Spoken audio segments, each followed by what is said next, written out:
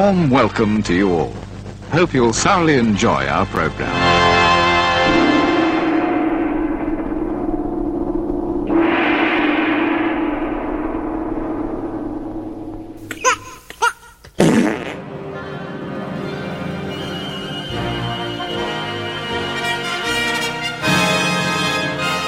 Oh, hello.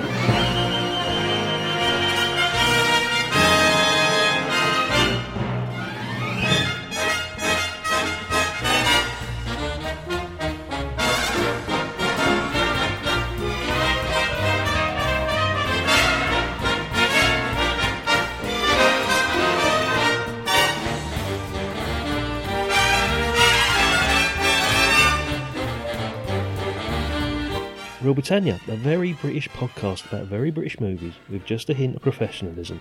Hi, my name's Scott. With me today is Stephen. Good morning, sir. Good morning, how are you doing? I'm fine. A wet and windy Sunday morning. I like these sort of mornings at weekends. It's just comforting as autumn sets in. How are you? Yeah, you're sitting in the warm, you're looking out at the drizzle, and you can just have some warm bacon and watch a comfort film, and that's Sundays. That's what we were used to in the old days.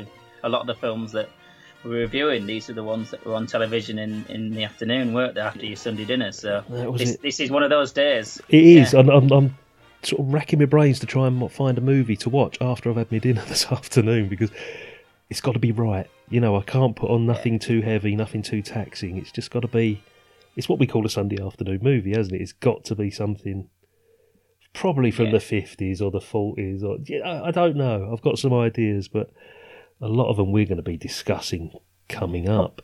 Problem is, it's too much choice, isn't it? There is. I mean, the list that you gave me when, I approached you to help out with the hosting duties here, that ran into about 50 or 60 titles, and you didn't have to think too hard to get those 50 or 60 titles, did you, mate? No, to be honest. No, I didn't. And I bet you thought of another couple of dozen more without... Well, yes, I decided not to send them all over just in case it was overloading the whole... Keep it as a surprise as well, that's the thing. Well, we said I like the element of surprise when you announce what movie you're going to present to us next time, so yeah, we'll bear that in mind. The movie we've selected, or I've selected for you today...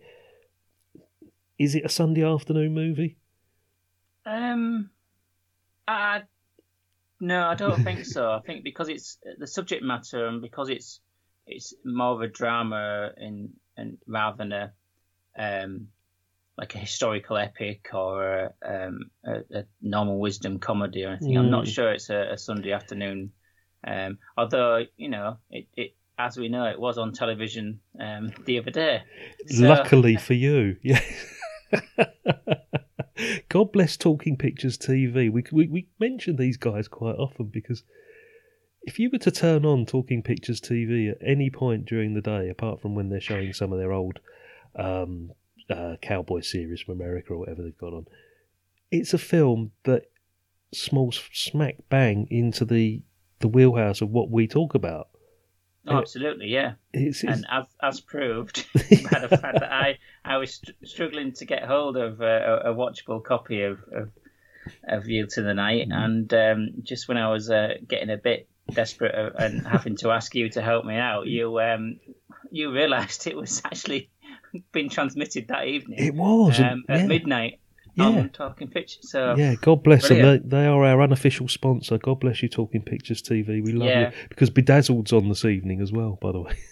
Is it? Yeah. Well, there you go. You see, you probably rather than try to pick a film, probably just put the TV on and just see what's showing. That might be a way to do it, because they do their schedules a month in advance, so we could actually do it that way, mate. That might be the best way of dealing with it. Okay, without further ado, it is Yield to the Night, starring the fabulous Diana Dors. We'll be back after this.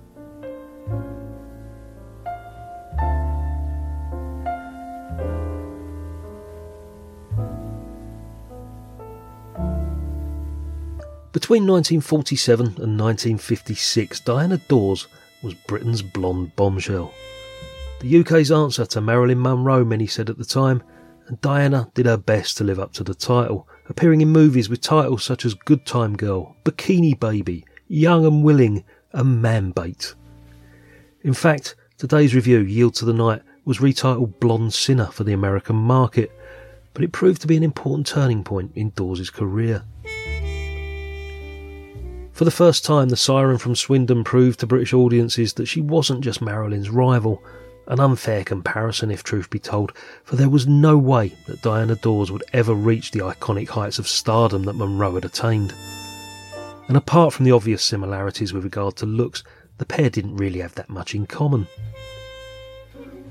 For the first time in her career, Diana Dawes took a dramatic turn playing the heartbroken Mary Hutton, a woman who has just murdered her lover's mistress and is now seen spending her final days in prison, recalling the events that led up to that moment and desperately hoping for a reprieve from her sentence.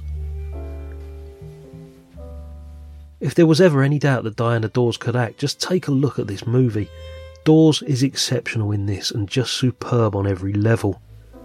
Where Marilyn, chiefly in her later movies, would often play a version of herself with just some small twist or tweak to keep the audience interested, Dawes here plays a character that is losing hope, losing her sanity, and about to lose her life. We don't think about the gorgeous figure or the beautiful face in this movie, as Dawes gives a performance that is both powerful and heartrending at the same time. Dawes' character was based on Ruth Ellis, the last woman to be hanged in the UK the year before the release of this particular movie. Director J. Lee Thompson had a career at the helm of various different movies within different genres. Possibly best known for Ice Cold in Alex or The Guns of Navarone, he also directed the original Cape Fear, a couple of the Planet of the Apes movies, and a string of cookie-cutter Charles Bronson action flicks in the 80s. He had worked with Diana Dawes the year before in a comedy entitled An Alligator Named Daisy, one of those typical British comedies that also included a veritable who's who of British comedy at the time: Margaret Rutherford, Stanley Holloway, James Robertson Justice, and the superb Richard Wattis. But it's revealed to the night that Thompson manages to set out his stall for his future career. It really is top-flight direction here, as Thompson manages to catch the subtle little things, like the relationship between Diana Dawes and Yvonne Mitchell playing the guard. And here, his camera work doesn't actually impose on what unfolds on the screen.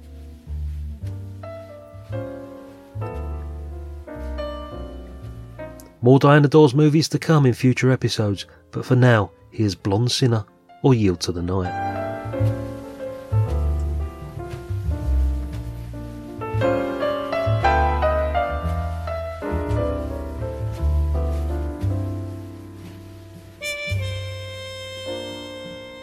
Yield to the Night, released in November 1956, also known in the USA as Blonde Sinner, directed by J. Lee Thompson, starring Diana Dawes, Yvonne Mitchell, Michael Craig. It tells the story of a young woman who's been abused and taken advantage of by all the men in her life, and she finally finds a man she believes who truly loves her. However, she snaps when she finds out that he too is cheating on her. And she snaps in quite a dramatic way. Yeah. The opening sequence to this movie is instantly attractable to me because it starts off on Trafalgar Square. And it's the Trafalgar Square from 1956, obviously. And in the briefest of shots, you can see my office where I work. Oh, right. Very briefly, because Blimey. my office overlooks Trafalgar Square. And it hasn't changed a great deal, apart from the fact that the top half of it is now pedestrianised by the National Gallery. And there are no pigeons. The pigeons have all gone, pretty much. Yeah. Well, that was you and your air rifle, wasn't it? It was, yeah. It was like the sixth floor of the Texas Book Depository. There's me out my office window. How many shots can you get up in a minute? Exactly. That's How many question. pigeons can I do? Yeah. Tell me about this movie. Absolutely. The opening credits, the opening scene. I managed to see that. That's visible. You can watch it on YouTube. That is on YouTube. That opening bit, and that the stylishness of it. Actually, I was sold straight away. Good. To be honest, on that. I don't have the same connection as with you with the location. No. But absolutely, the way it was done and the way that she, was following her on her journey towards actually committing the crime for which she ends up being imprisoned.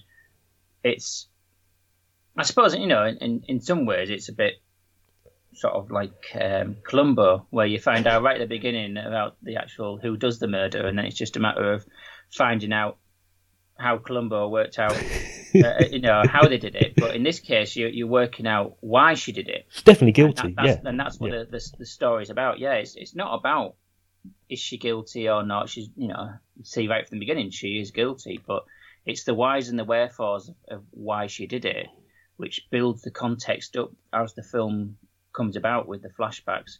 That opening credits, okay, it is incredibly stylishly done, and it works. It's not style over substance. It does actually work. That just sets the rest of the film going, and I do, as I say, I bought in straight away on that context because it was so well done. So straight away I was thinking this is very much a worthy film for me to be watching. So no regrets right from the beginning. Even if that scene alone had been the best part of the film, and then the rest of it wasn't even watchable, I'd still be able to go around telling people about how good that opening scene was. So I'm gathering this is your first time watch, obviously, for this movie. It is, yeah. Yeah, and you're aware of Diana Dawes. We were speaking earlier, weren't we, that there's two eras of Diana Dawes. There's the blonde bombshell era from the 50s and the early 60s, and then go into the 70s. It's the more comedic, she was in Theatre of Blood, wasn't she? That's the Diana Dawes that we remember as kids, I think, that she was always on the panel shows or cropping up on Saturday night entertainment programmes. She was more of a celebrity than a film star when we were growing up. So it's nice to go back to where she got that reputation from, that stardom was born in the 50s. But this isn't a typical Diana Dawes film of the 50s. No, absolutely not. And I mean, it's her. Not only is it her favourite film of her own starring, but I think she was quoted at some point in the 70s in some interview actually saying it was the only good film that she did. Pretty much, yeah. So which maybe is a bit too disparaging about some of the other films that she was in, but absolutely, that I think this is the pinnacle of recognition for her and her talent, which was a lot of the time ignored due to her looks, to be honest. Yeah. So absolutely, if this is the Diana Dawes film. If anybody is going to watch something of Diana Dawes, to actually get a feel for who she really was. Yeah, I mean, you get elements of the blonde bombshell bit in the flashback parts, because this is a film of two movies as such. There's the flashbacks and then there's the prison sequences. But it is, I believe this is the film that she is most famous for. Quite rightly. I believe she might have been nominated for a BAFTA for this. And any doubts that she was just a blonde bombshell that couldn't act are instantly dismissed in this movie. She gives a staggering performance in this, I think. Oh, absolutely, yeah. I mean, it shows that beneath the peroxide and the makeup and the pout and the shaped dresses and stuff, that she, there was talent there that was perhaps ignored by other people, and it's not massively dramatised either. It's the subtlety in her performance in a way that actually proves her talent rather than a big dramatic expression. Yeah, she doesn't go over the top at all in this movie. And a lot of it, very cleverly, is her thoughts. There's a lot of her, her thoughts are, you can hear what she's thinking, and she does all the acting with her eyes. Just, when she's reading books or looking through poetry and things like that. Yeah. Absolutely, and she's in almost every scene. Yes. There's I can't remember a scene she wasn't in. There were some bits where she, it started off the scene with somebody else in a room and then she walks in. Yeah. But I can't think of any of the scenes she wasn't actually in. That's true, actually. Thinking about it, I don't think she was in. Yeah. Typical of a Real Britannia movie. It features a few famous faces. Oh yes. All right, let's have a little look. I mean, Lee J. Thompson is the director. He would go on to direct Guns N' Navarone. Oh right, okay. I'm sure that's Lee J. Thompson. Yeah, I noticed he'd directed a film previously by the same author, because this is adapted from a book. Yeah. And I thought, oh right, and then apparently just from reading I found out that because I went to look into that and found out that he was married to the woman. What they wrote them? So they'd got together, they got together during the making of the previous book that he'd adapted for the first film, and then this was another novel that she wrote. And to be perfectly honest, I don't see there's any nepotism in there because it's a great story and well told. Yeah. So no disparaging remarks about the fact that they happened to be in a relationship and they were collaborating in that way. But yeah, so I didn't know it was Guns Navarone gone on to. I more looked back rather than forward with him, really. But... Yeah, there's a few. I mean, the year before he did a film called An Alligator Named Daisy, which also featured Diana Dors. But I'll tell you what you will know him for. He was the director of Ice Cold in Alex. Oh, right. The original Cape Fear he directed. And believe it or not, a couple of the Planet of the Apes movies in the 70s, the sequels, he was in charge of those. So, well, I recognised his name. Yeah, but I, as I say, that was just at the start when it came on the screen. I recognised his name, but I didn't recognise where from. But now, obviously, now I know why I know him from places. Exactly. There's a good pedigree there. I mean, finished his career directing all of those Charles Bronson movies that for Cannon Films in the 80s, where Charles Bronson would just play this cop. These random serial killers and things like that. None of the Death Wish type ones, but all of those type, Murphy's Law and things like that. He was the director. Let's chat about Michael Craig, who is the boyfriend, the cheating boyfriend in this. Not the greatest actor in the world. Certainly not the greatest actor in this movie. And unbelievably, he was pretty much first choice for a long time to take the role of James Bond at the Dr. No stage. He was top of the list for a long, long time. I can see when he was walking around just in his vest and sort of showing off his his shoulder width. Yeah. But then the rest of his body was quite skinny beneath it, so I don't know. I can see that maybe facially there's a bit of a George Lazenby about him. Yeah. So maybe that was a look they were going for. But talent wise, he wasn't the greatest in this. I mean, maybe been next to acting next to Diana Dors, where she was acting her socks off, to be perfectly honest. Maybe didn't show him off to his best, but. Yeah, I wouldn't have expected him to be regarded as the greatest talent anyway, because there was a few bits where it was acting rather than being the role sort of thing, and that maybe didn't fit too well in the context of who he was meant to be playing. Yeah, it was the one that sort of stuck out for me that, as you say, because Diana Dors was throwing in this performance of a lifetime, that jarred a little bit, that she was bouncing off this character that wasn't as good, if you know what I mean. So, yeah, but a great movie. I'll tell you what I liked, just talking about supporting cast, is the whole ensemble of the prison warders, the female prison warders that we see. We meet 4 or 5 of them. Yes, all individuals, all little different characters, all different little quirks. You've got the one that's been there 25 years and knows everything. You've got the one that's a bit more motherly with a little cheeky sense of humour, and then you've got Yvonne Mitchell, who is the one that turns out to be the real sort of star of that little group of female prison warders. And then you have the governor and supporting cast of Chaplin and things like that, which we'll probably talk about.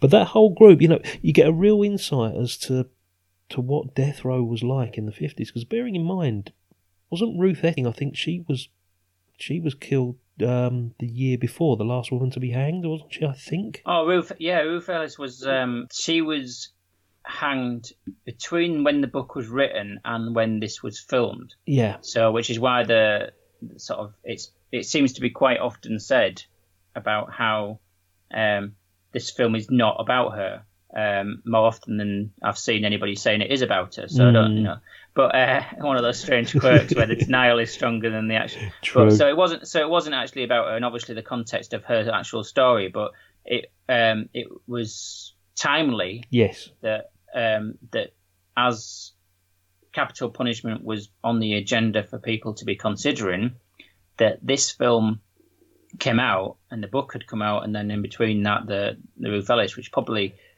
helped get this film made, to be honest, with the appetite for a female death row film being done. Yeah. And I think that although it seems to be regarded as being a anti-capital punishment film, but I think if you're judging from the poster, which is, would you hang this woman? Yes. It says in the poster, and I think more it's pushing not necessarily abolition as being its message, but questioning whether the death penalty is right, rather than actually just pushing as a message overtly that it should be abolished. And obviously it didn't get abolished straight away, but it was something that was part of the zeitgeist at the time, and this hit at exactly the right time for it.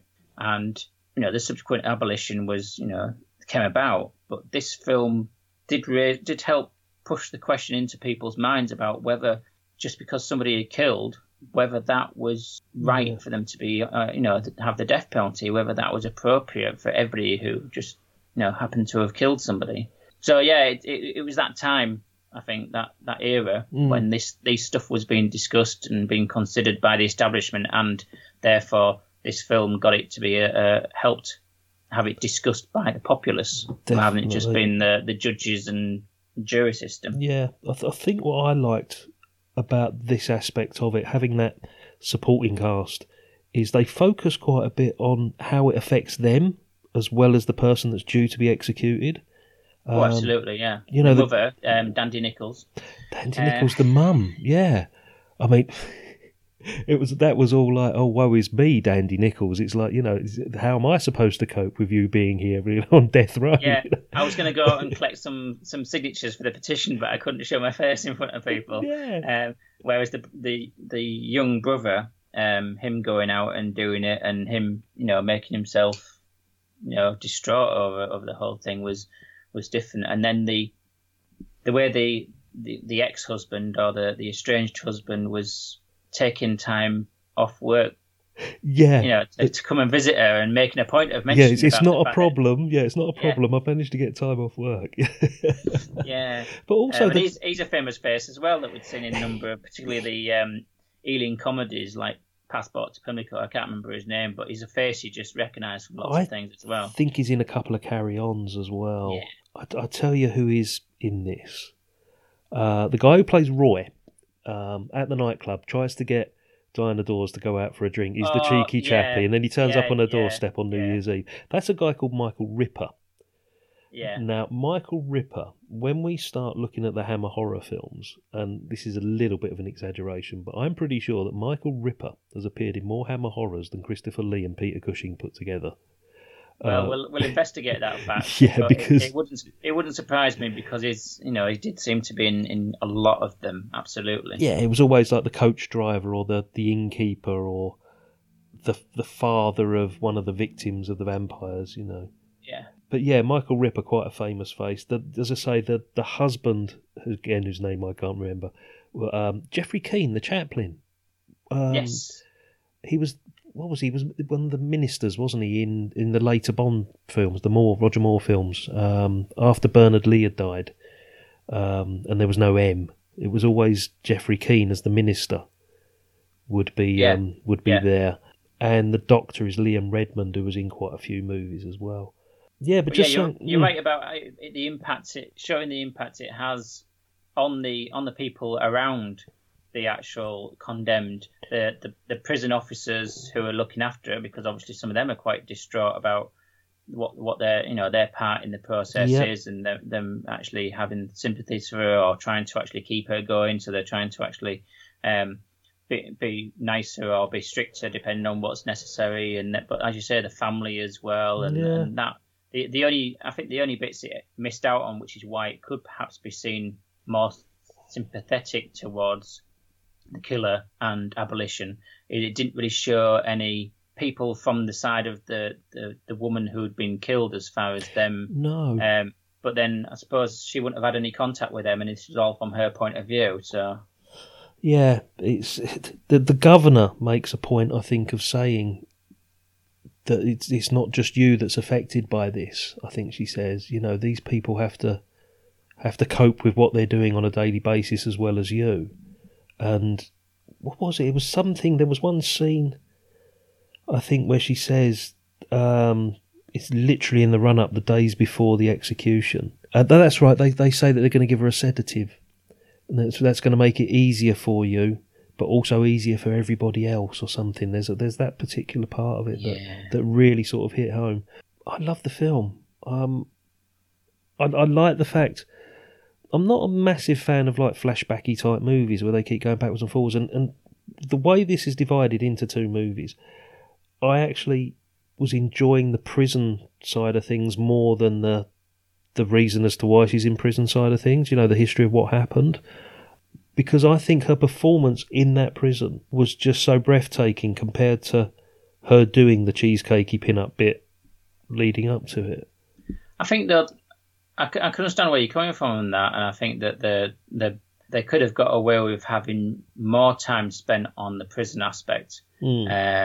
Because particularly there's so many bits that are tiny little symbolic things or little things that were being said in the prison environment that did, like we said before, indicate about how the prison officers are actually coping with the situation themselves. But there's lots of little things that you're seeing from the almost micro expressions on Diana Dawes' character's face when they're saying things like, another Monday, and you're thinking, well, it might be her last, and all that kind of thing. And then, the thing with the light not being switched out until the day in which she goes through to her execution. That's the only time the light is actually switched out in her cell. Yeah. When obviously it doesn't need to be on anymore. Yeah. And the door without a handle in order that it can only be open from one side and stuff. And because somebody only needs to go through it in one direction, they don't need to come through it the other way because it's to the condemned area.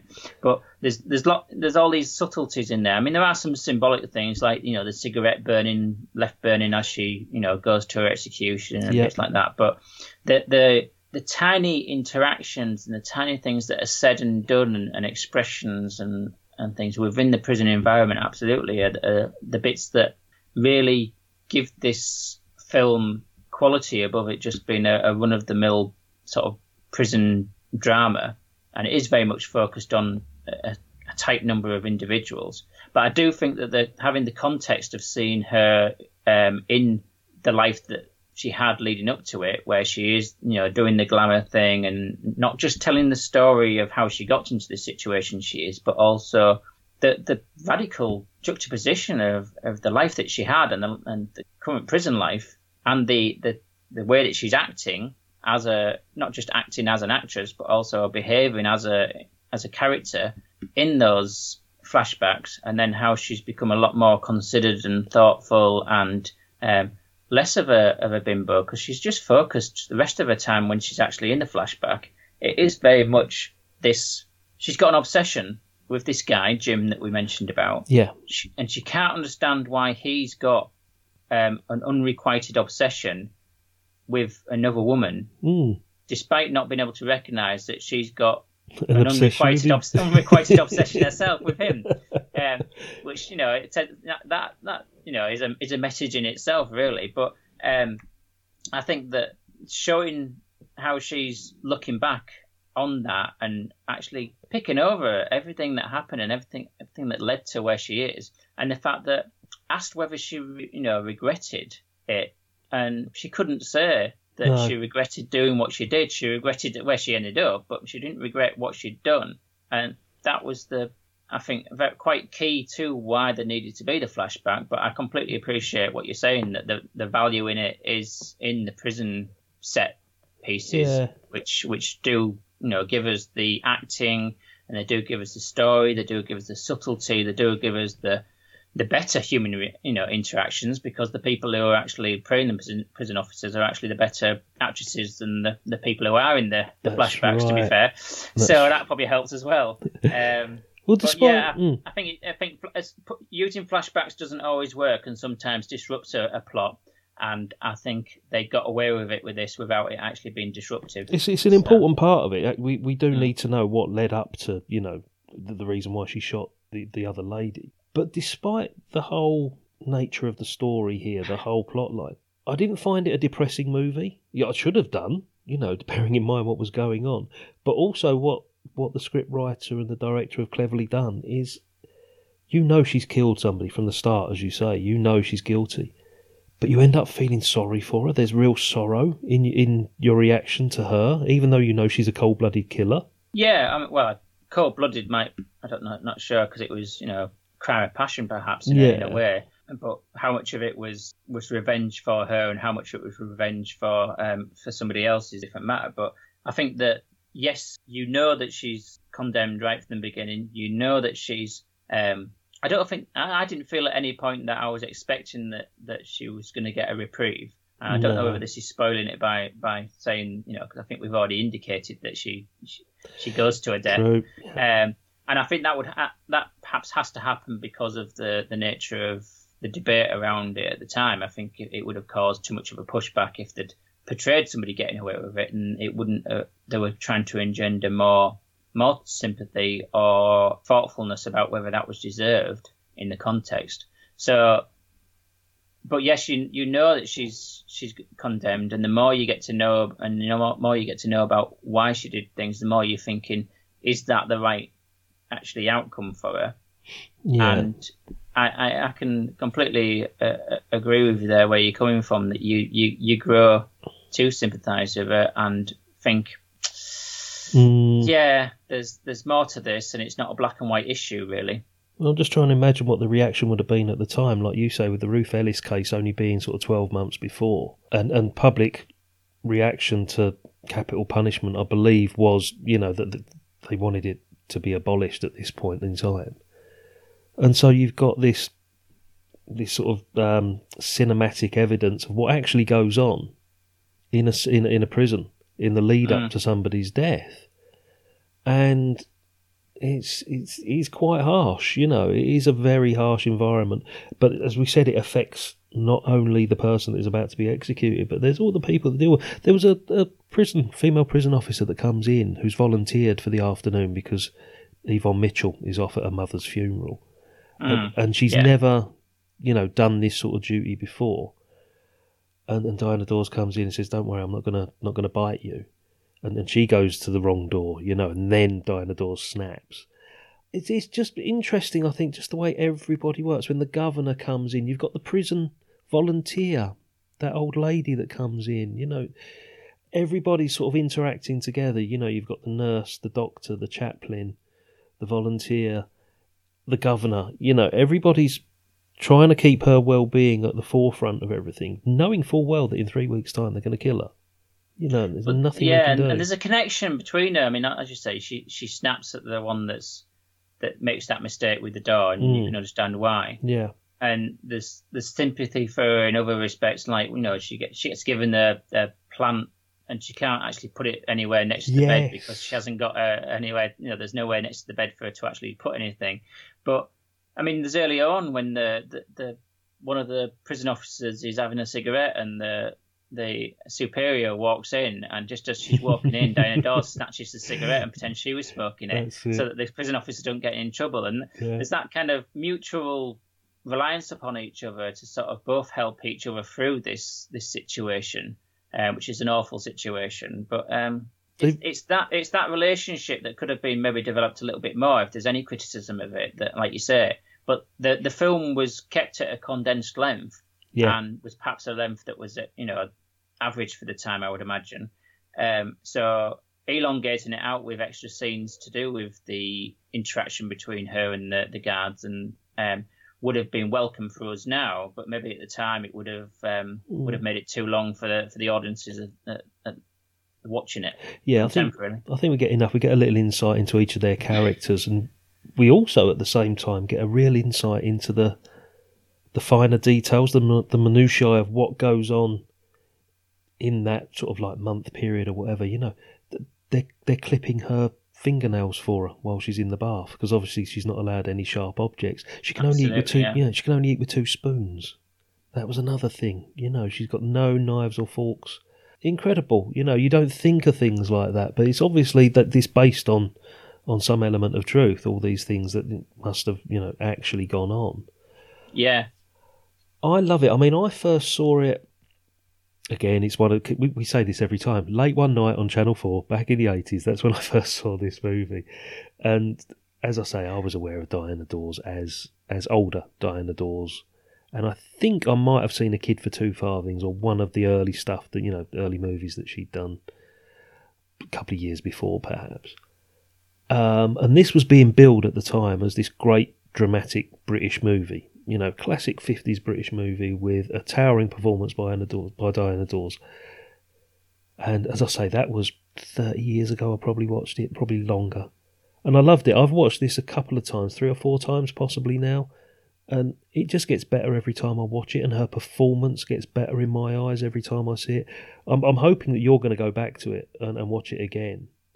I will, and the thing is that not only is it a film I can recommend to the right people, but the fact of the matter is that watching it again, it's one of those things that because of the subtleties that are in there, I'll be able to watch it again and get something extra out of it each time. Rather than being familiar and me knowing I'm going to enjoy it, and that aspect being the only part of it, because there are some films like that you'll watch again, but you won't see anything new in them. Yeah. Whereas this, I think, for the next 2-3 watches of it, I think I will pick bits up, and there'll be bits I've forgotten about, which I'll go, I've forgotten about that little thing with the pot plant, or that bit with the door only opening one way and stuff.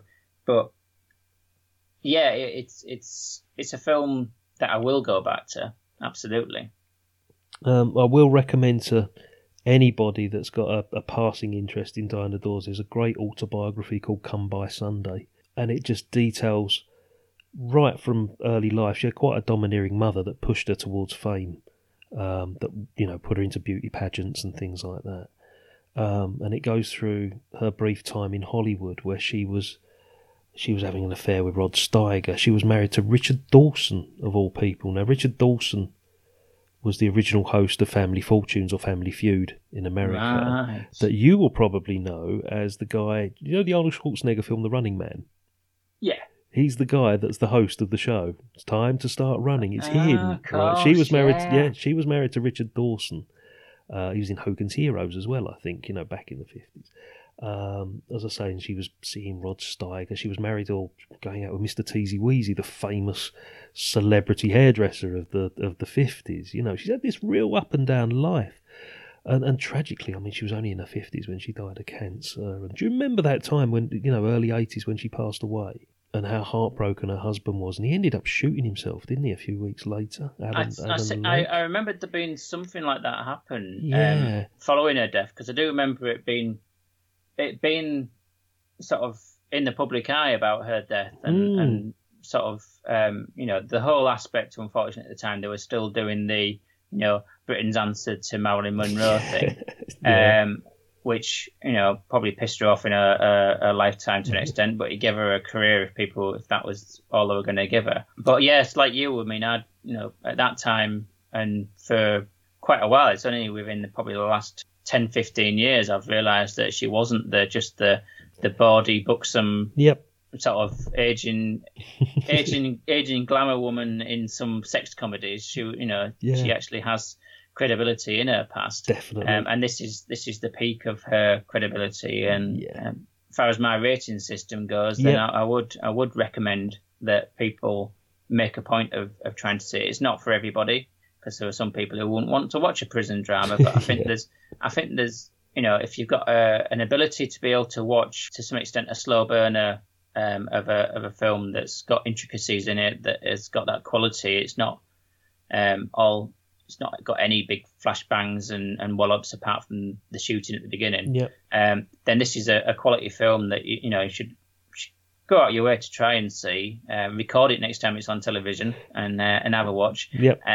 And yeah, I would recommend it, and I will be watching it again. Excellent. So, and thank you to actually bringing it to my attention. And that's one of the bonuses of this show, other than talking to your wonderful self, is the fact that I do discover some films that I've not seen before, as well as sometimes rediscovering films I'd forgotten about. Yeah, I'm surprised you hadn't seen it. Actually, I thought that might have been one that you'd have seen. It's almost, bearing in mind what you were just saying there, I just suddenly thought it's almost like a film noir in a way. It's got elements of it, yeah. Isn't it? Femme fatale and all that sort of stuff. And I do need to mention, I almost forgot, we've got a new inductee into the Village Hall of Fame in this movie.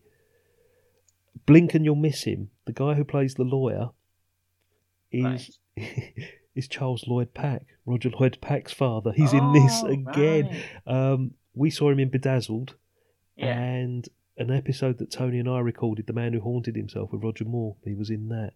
So it's the third appearance for Charles Lloyd Pack who gets inducted into the Hall of Fame. So it's another one of those ones that, I was expecting Sid James to be in there, or Peter Sellers, or John Mills or somebody, but we're getting all these bit part actors are being inducted because they were in every single British movie. That's why. Well, this is it. There's, instead of a cast of thousands, it was a cast of 1,000, and they were used interchangeably as supporting characters in all the films. Yeah. So absolutely, that's probably the way we're going to keep seeing this progress. That it's not going to be the big names that are in the Village Hall of Fame. It's going to be these people who played the support roles. Michael Ripper, people like that. The ones that you recognise the face, or the guy that played the husband. You recognise the face, and then we'll be watching a film in a few weeks' time, and it'll be, it's him, he's in it again, without realising they're just there. I love that part of the, the whole thing that, there was the Rank Studio, the Elstree and all that lot, but all the actors were all together. There was this very small pool of talent, but it works so well. Yeah. 5-star movie for me. It just gets better every time I see it, and her performance just gets better every single time. I'm glad you enjoyed it, mate. Absolutely. It's definitely one for... It looks like it's going to crop up on Talking Pictures TV a few times, so yeah, keep an eye out for it if you haven't seen it. And I'm going to go back. I've seen a fair few Diana Dors movies, but I'm going to go and pick out some of the ones that I haven't seen now as well, and we'll probably bring a few more in the future. I think it's definitely worth having a little look, just to compare. Absolutely, yeah. I think it'd be worth reinvestigating her back catalogue, and you doing that, and I'll keep an eye out if there's any I happen upon. Yeah. And I wouldn't be surprised for a future film that we actually do in the coming years to be having her in, not just as a bit part, but actually as in a more starring role. Yeah. Well, she'll be in the Hall of Fame before long, because this is her second appearance, because she had the bit part in Theatre of Blood, which is a typical example of what you're saying. Yeah. Yeah. Okay, we'll take a short break, and we'll be back with It's Your Choice, I believe, for what we'll be watching next time. Yield to the Night was my best film. It's the only film I can really point to with pride, and all the rest to me have been total rubbish, and that's ruined me for any film in the future, any producer that's watching. However, Yield to the Night, in actual fact, I don't know, those of you who are old enough to remember it, know it was a very serious subject. It was all about a poor woman who was hanged. It wasn't about Ruth Ellis, as everybody thought. But in fact, this particular story didn't happen on Yield to the Night, because people are always saying, well, have you any interesting anecdotes to tell about certain films? Anything funny ever happened on set and so on? Well, nothing really funny ever happened on that film, but something really very funny happened on the film after, which, strangely enough, I wasn't in. The director, obviously having worked with me on that, decided he couldn't stand it again. So J. Lee Thompson is his name, and he's a brilliant director. And immediately after he'd finished Yield to the Night, he went on into a film called Woman in a Dressing Gown, which was an equally big success. Yvonne Mitchell starred in it. And there was a young actress in it, starlet, who shall be nameless because sadly she has passed away since then. And she was a very intense young lady, very glamorous, very pretty. And she was supposed to be playing a sort of rather blousy, scrubby kind of bird who lived upstairs. And she wasn't meant to look glamorous, which, of course, was her ideal opportunity to show that she could act and that she didn't need to be made up and so on. And so her first morning on set, she arrived looking as though she'd just stepped out of a bandbox. I mean, hair, not a hair out of place, eyelashes curled up to her eyebrows, beautifully dressed, absolutely perfect, which, of course, was quite wrong for the part. And J. Lee Thompson went berserk and said, take her away, do something with her, get that makeup off, muss her hair up, put her in old clothes. And she said, no, I can't appear like that. And he said, of course you can, that's the part. I mean, and they had this awful row on set, and she burst into tears. There was no way she was going to appear like this. And Lee got more and more upset, and the two of them were at it hammer and tongs. And finally, Lee stamped his foot at her, and he said, do you realise that Diana Dawes went through Yield to the Night without a vestige of makeup, her hair darkened down, and so on? He said, and you, he said, are you an actress or aren't you? And she said, I'm not an actress, I'm a star.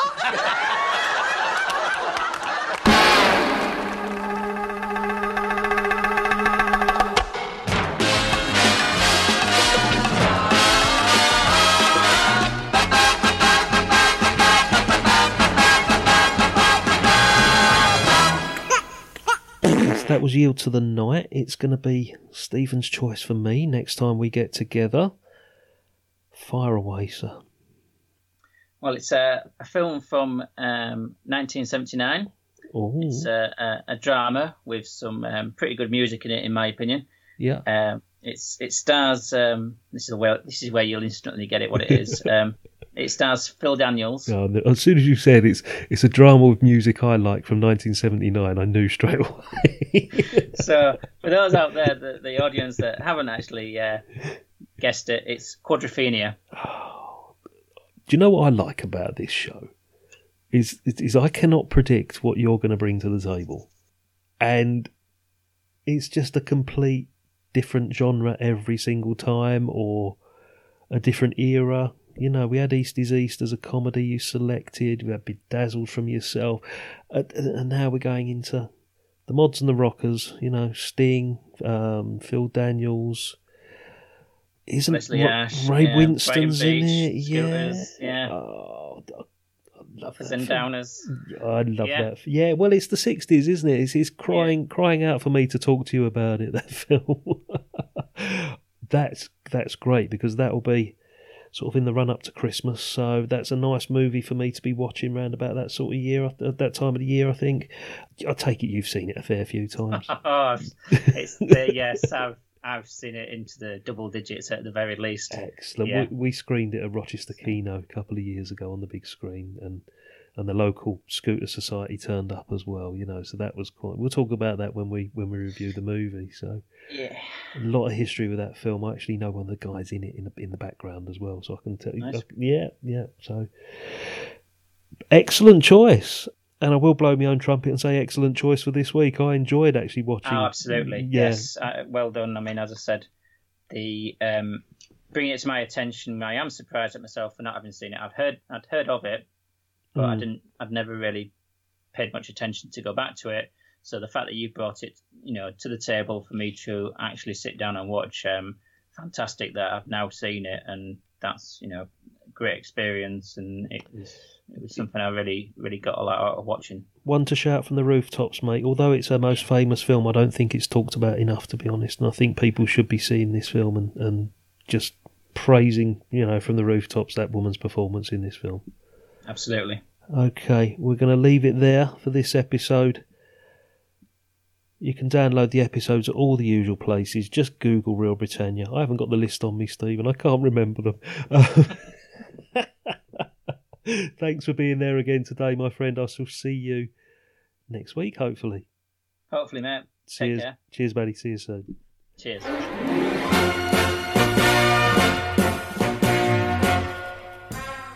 Bon voyage.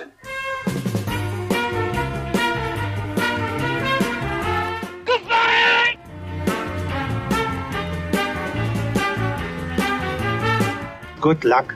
Thank you.